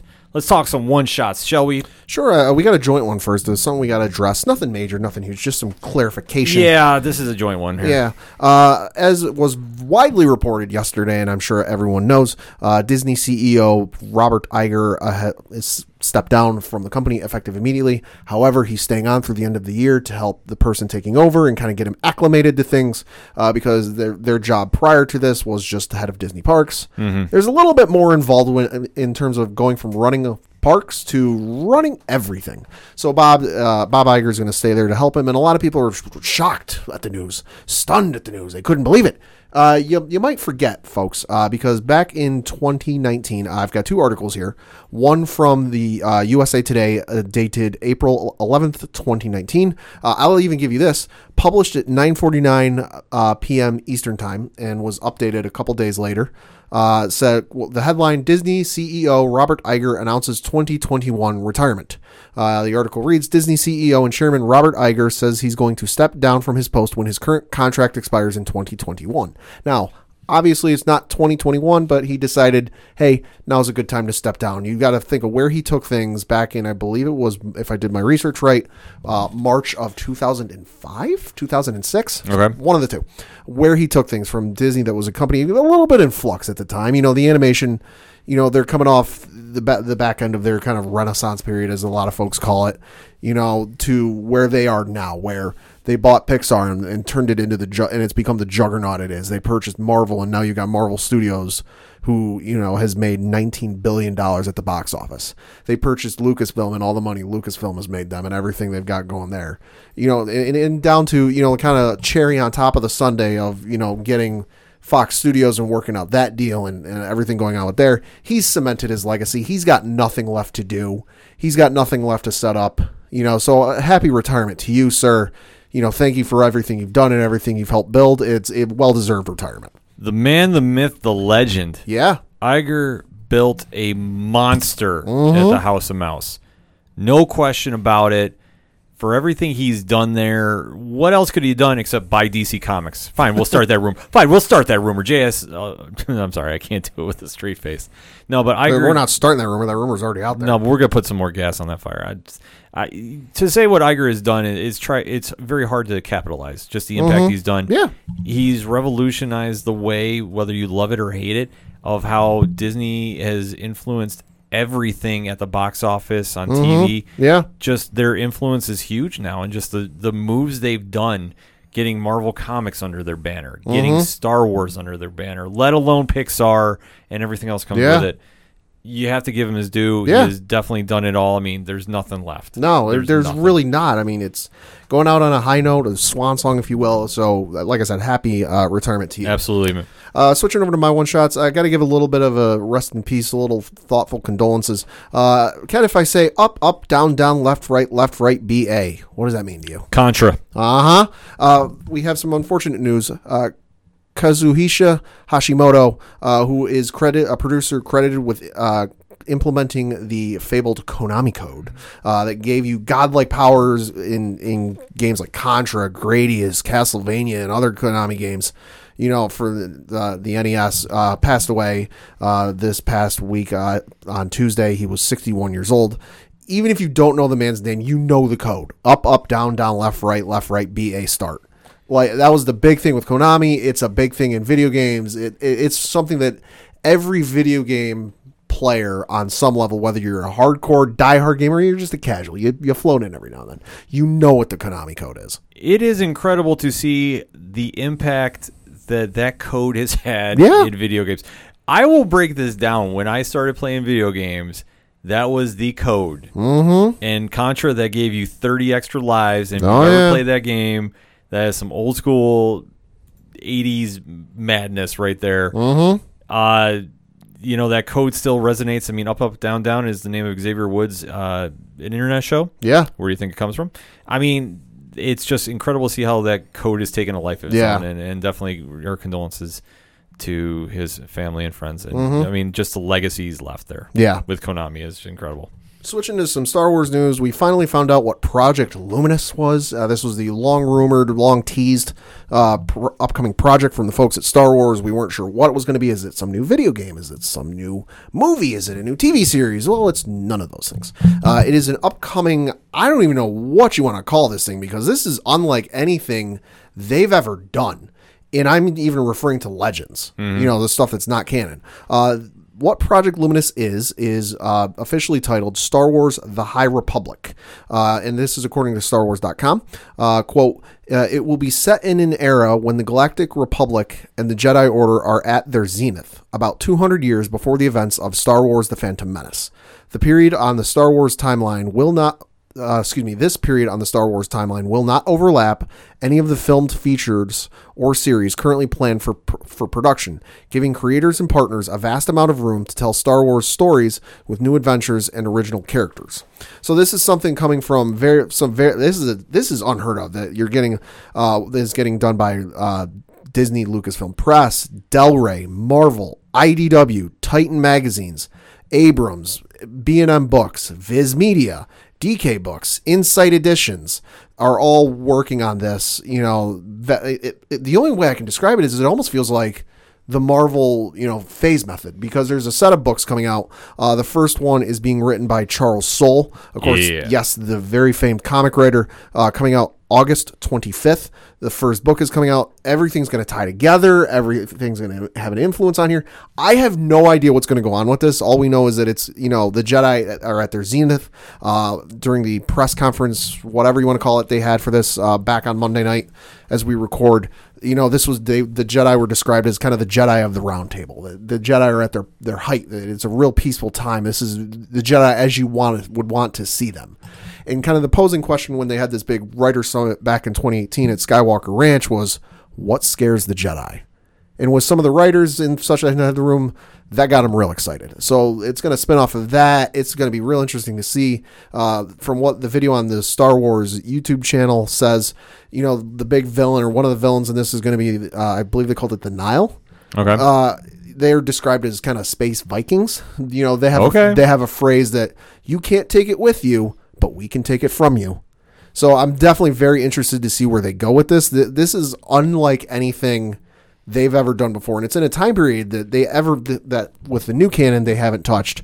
And I had to do some digging because I couldn't remember the Legends timeline all that well. Legends in the old books, prior to the books and the movies and all that, they only ever really got like 1,000 years before. Mm-hmm. Which again was the Darth Bane series, it's a good read. I would recommend it if you're a Star Wars fan. Find it at your local library or even out at Barnes & Noble. I know I still see copies when I go to Barnes & Noble every now and then. But that was like 1,000 years before. So this is 200 years before, the events of the Phantom Menace. So doing some very easy math in my head, there's a certain Jedi that from the films that's alive during that time period. Jar Jar? No, he's not a Jedi. One Yoda. Okay. Yoda's alive during this time, so who's to say we might see a young Yoda, turn up in this series? Who's to say?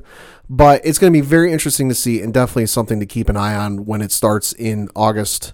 Because, like I said, this is unlike anything they've ever done. I know in the past, they started teasing it towards the end of Legends, where they had the comic line going with Dark Horse, where it was set, I want to say 60 years after the original movie, A New Hope. And you had a bunch of Sith in that story. And in the books they were writing at the time that were set I forget how.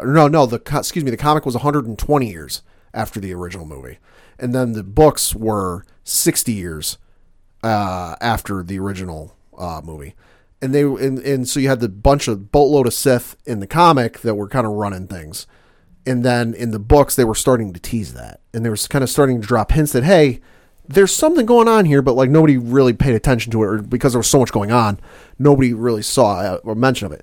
You know, I remember there was a book in the Fate of the Jedi book series where they directly referenced an episode of Clone Wars. Okay. Which had never happened before with anything else, you know, so there have been inklings of it, but nothing to this degree. So I'm very excited for it, and I can't wait to see where they go with this.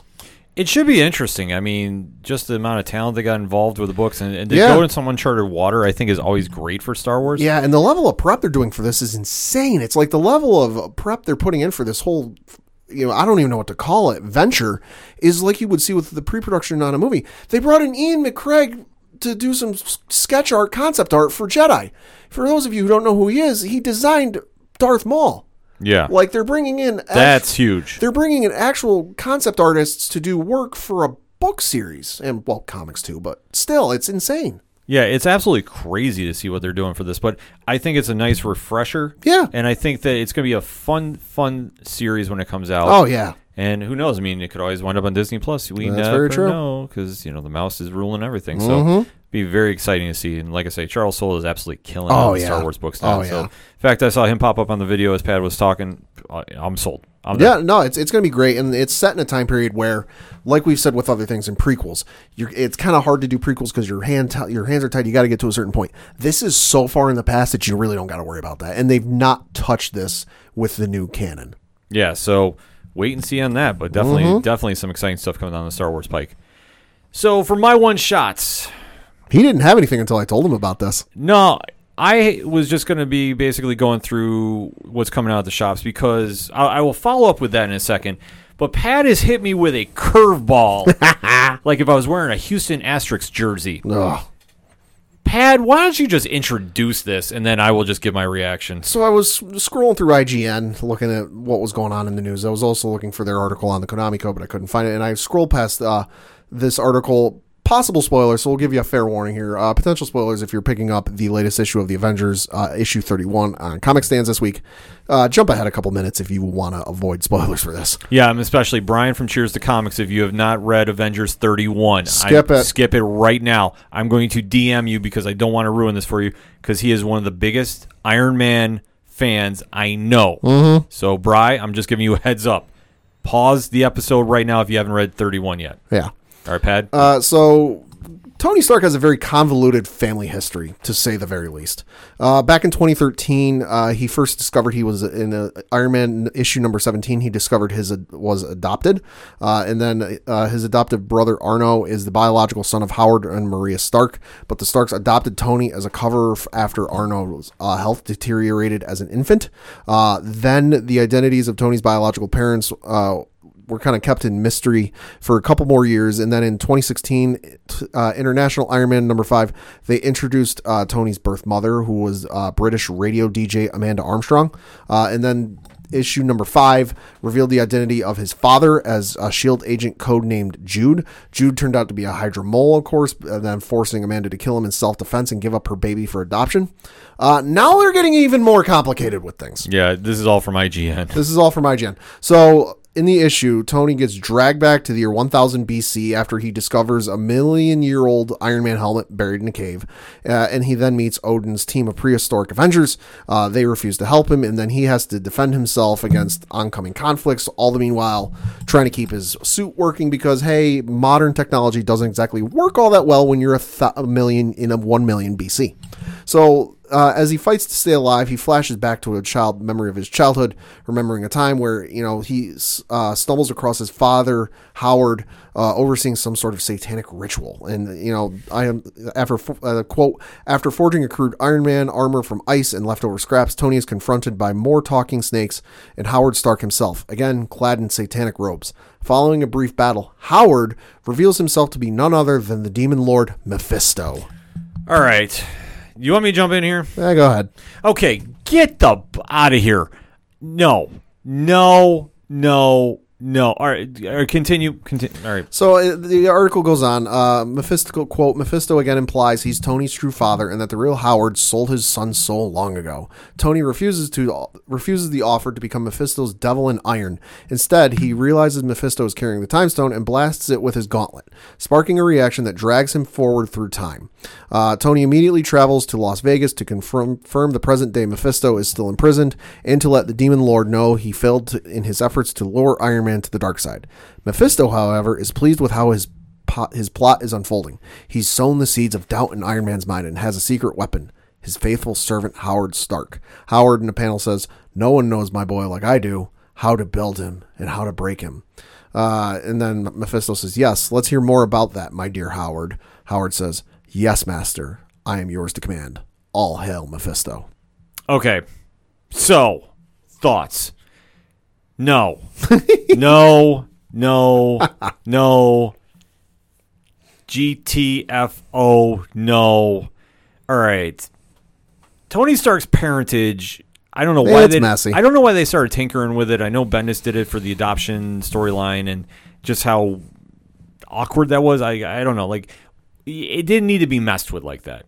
That we've now suddenly separated from Howard and Maria Stark, and the story with Arno, and I know they're pushing that now in Iron Man 2020. Okay, anytime you involve Mephisto, it's never good, into a moment in a character's situation, and you're basically trying to say you're retconning this in some variation. No, have we not learned from Spider-Man Omit? Mm-hmm. Have we not seen the error and egregious mistake that was? So if they're trying to say that this is going to be introduced into the Iron Man storyline, get out of here. I struggle with this because I really like Jason Aaron's writing.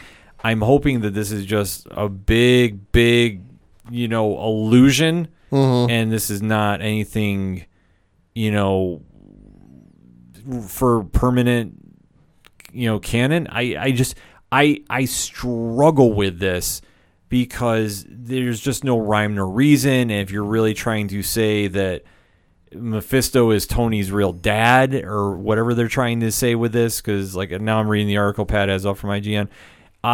No, like get out of here. Because what are you going to try saying? That the birth parents were really the birth parents? You're going to do some weird Vision and Scarlet Witch thing? I'm sorry. Like, no, I'm just not buying this. This just looks really, really whack to me. I cannot condone. Like, I'm not. I'm reading through the comments on the IGN article. People are not happy. To quote one person, quote, "Oh, fuck off." Yeah, that's kind of my reaction to this. I'm sorry. Like, there's just no I trust Aaron's writing enough that maybe this will be something. Oh, here's one I believe. Somebody commented, quote, "Iron Man's real father is either Darth Vader or Ozzy Osbourne." Yeah, I believe that. Like, it just doesn't make sense. Like, I understand that they want to do the big switch up and say he was adopted. Sure, retcon that if you want. It ties in with the MCU. Okay, sure, I get that. Here's a couple rules Tony should remember. Rule 1 of dealing with Mephisto: never believe a thing he says or do anything he wants. Rule number 2: don't sell him a soul or your marriage. Rule 3: stop reading this and just punch him in the face. Yeah, that's all you need to do. Point blank. Bravo to you, sir, or ma'am, or whoever wrote that comment. That was user Kaiju King 93. Well said. Well said. I fully condone it. I'm sorry. Like, if you have not learned from the mistake that Omit was and that hot garbage ending of retconning Spider-Man and Mary Jane's marriage because for some reason people being married in comics is a weird concept. Mm-hmm. Out of here with that thing. And then I'm sorry, if this sticks and is supposed to be Tony's real, like, so where do you gonna say Howard Stark is Mephisto now? Are we gonna just do that and just call it a day? Like, I'm sorry. Like, I don't talk about playing the long game. Yeah, I mean, what the Although for Mephisto, is it the long game or is it just a couple seconds? I mean, who the hell knows? I just am not on board with this. Like, when you showed me this, I'm like, are you freaking kidding? Like, I'm sorry. Mm-hmm. I can understand if you want to do something where he's playing around with people and toying with that. Okay, sure. Get it. It's Mephisto to the letter. If you're going to try retconning Tony's parents, yeah, and say something with that. Like, I just hope this is a one and done and we go back to whatever the stat quo is or something in that variation, because I'm sorry.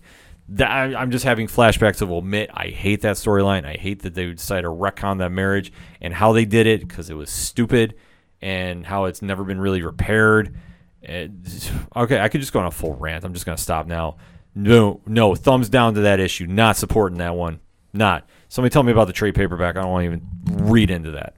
Let me give some good recommendations for the comics shops this week. Shall I, Pat? Sure. Okay, so the DC book of the week that has got the most hype going around it is a book called Fear of the Villain, Hell Arisen. Okay. Now, if you've been following the storyline, it's been an absolutely crazy storyline coming out from DC that they've been kind of tying in with Justice League and the Snyder run there, and just how absolutely crazy everything's getting there.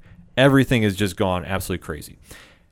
So this storyline is going to be, or this issue rather, is the first appearance of One Punch Line, the first real appearance. Right. That this is supposed to be the next heir apparent Joker, femme fatale, and the replacement for Harley Quinn, basically.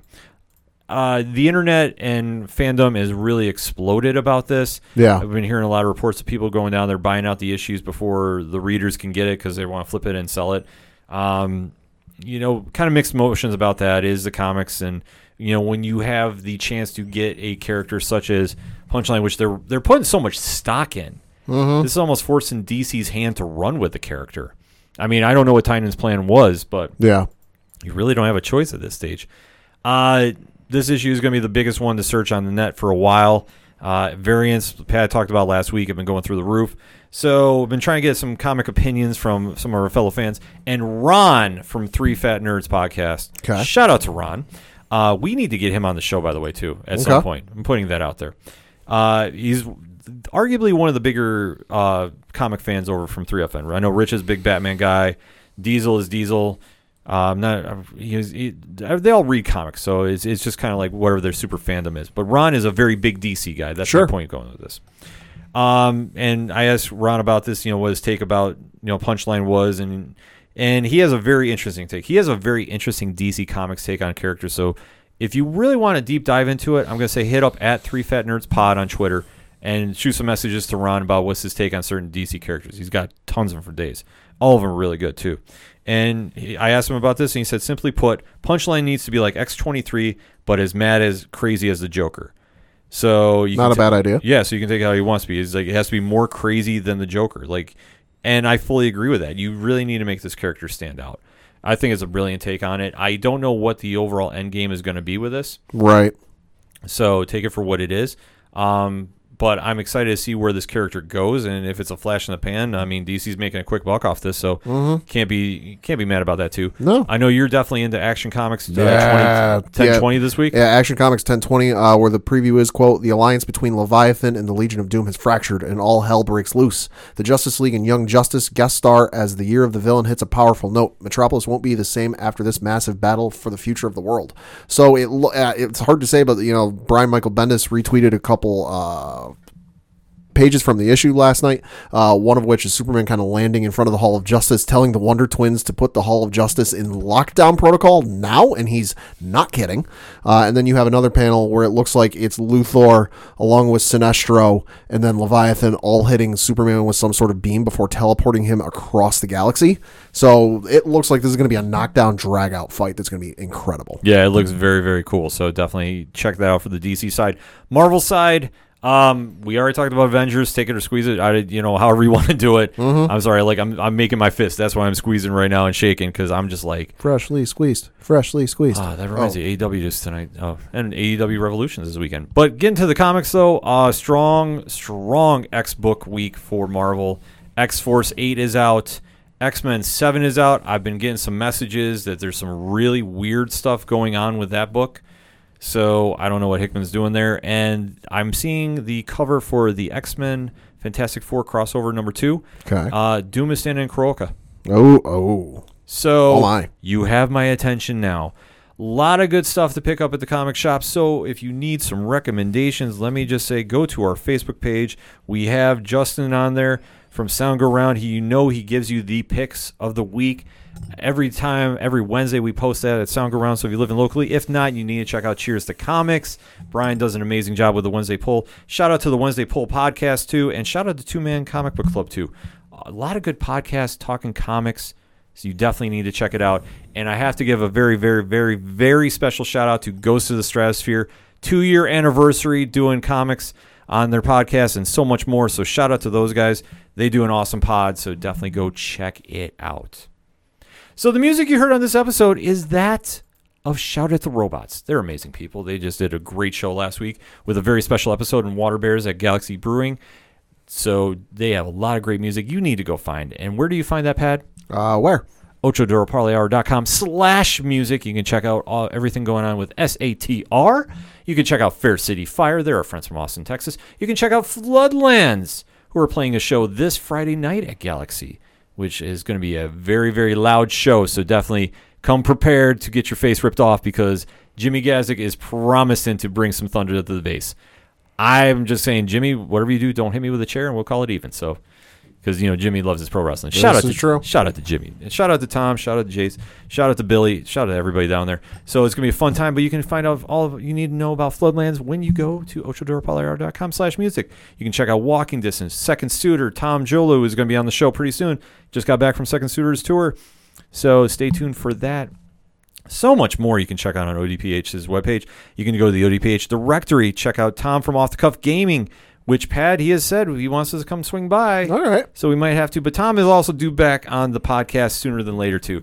So we're going to work that date out very, very shortly. You can also check out Excite Wrestling, which Johnny Moose has got a lot of things planned coming. Oh, boy. So, when Moose is scheming stuff, it's always a fun time. So maybe we'll get him on the show and he can kind of break down what's going on. Or he's going to be on the wrestling show on the Three Fat Nerds podcast, which also you can find on the ODPH directory. You can check out everything going on with 3FN. Shout out to Rich, shout out to Ron, and shout out to hashtag Big Natty Cool, hashtag Challenge Accepted, the one and only Diesel, which I said, I'm not sure what Diesel is reading right now for comics, so I said Diesel is Diesel because Diesel is working on more content for Love is Scary. Oh, good Lord. What is behind the paywall, you ask? That show, which is surely Podcast Gold. Hashtag Podcast Gold. That is what you need to give $1 a month to get in the door, $3 to get a comfy chair at the table to hear everything that's going on with the 8122 Productions Network. And also on ODPH, a.k.a. the OchoDuroParlayHour.com. You can check out all the links to our social media accounts, which we definitely want to interact with you. Parlay Points, our complimentary blog section, and you can find links to our great podcasting groups that we are in. So shout out to hashtag 607 Podcast, shout out to Pod Nation, and shout out to Next Wave. All that on OchoDuroParlayHour.com. Pad, that is all I got for this week.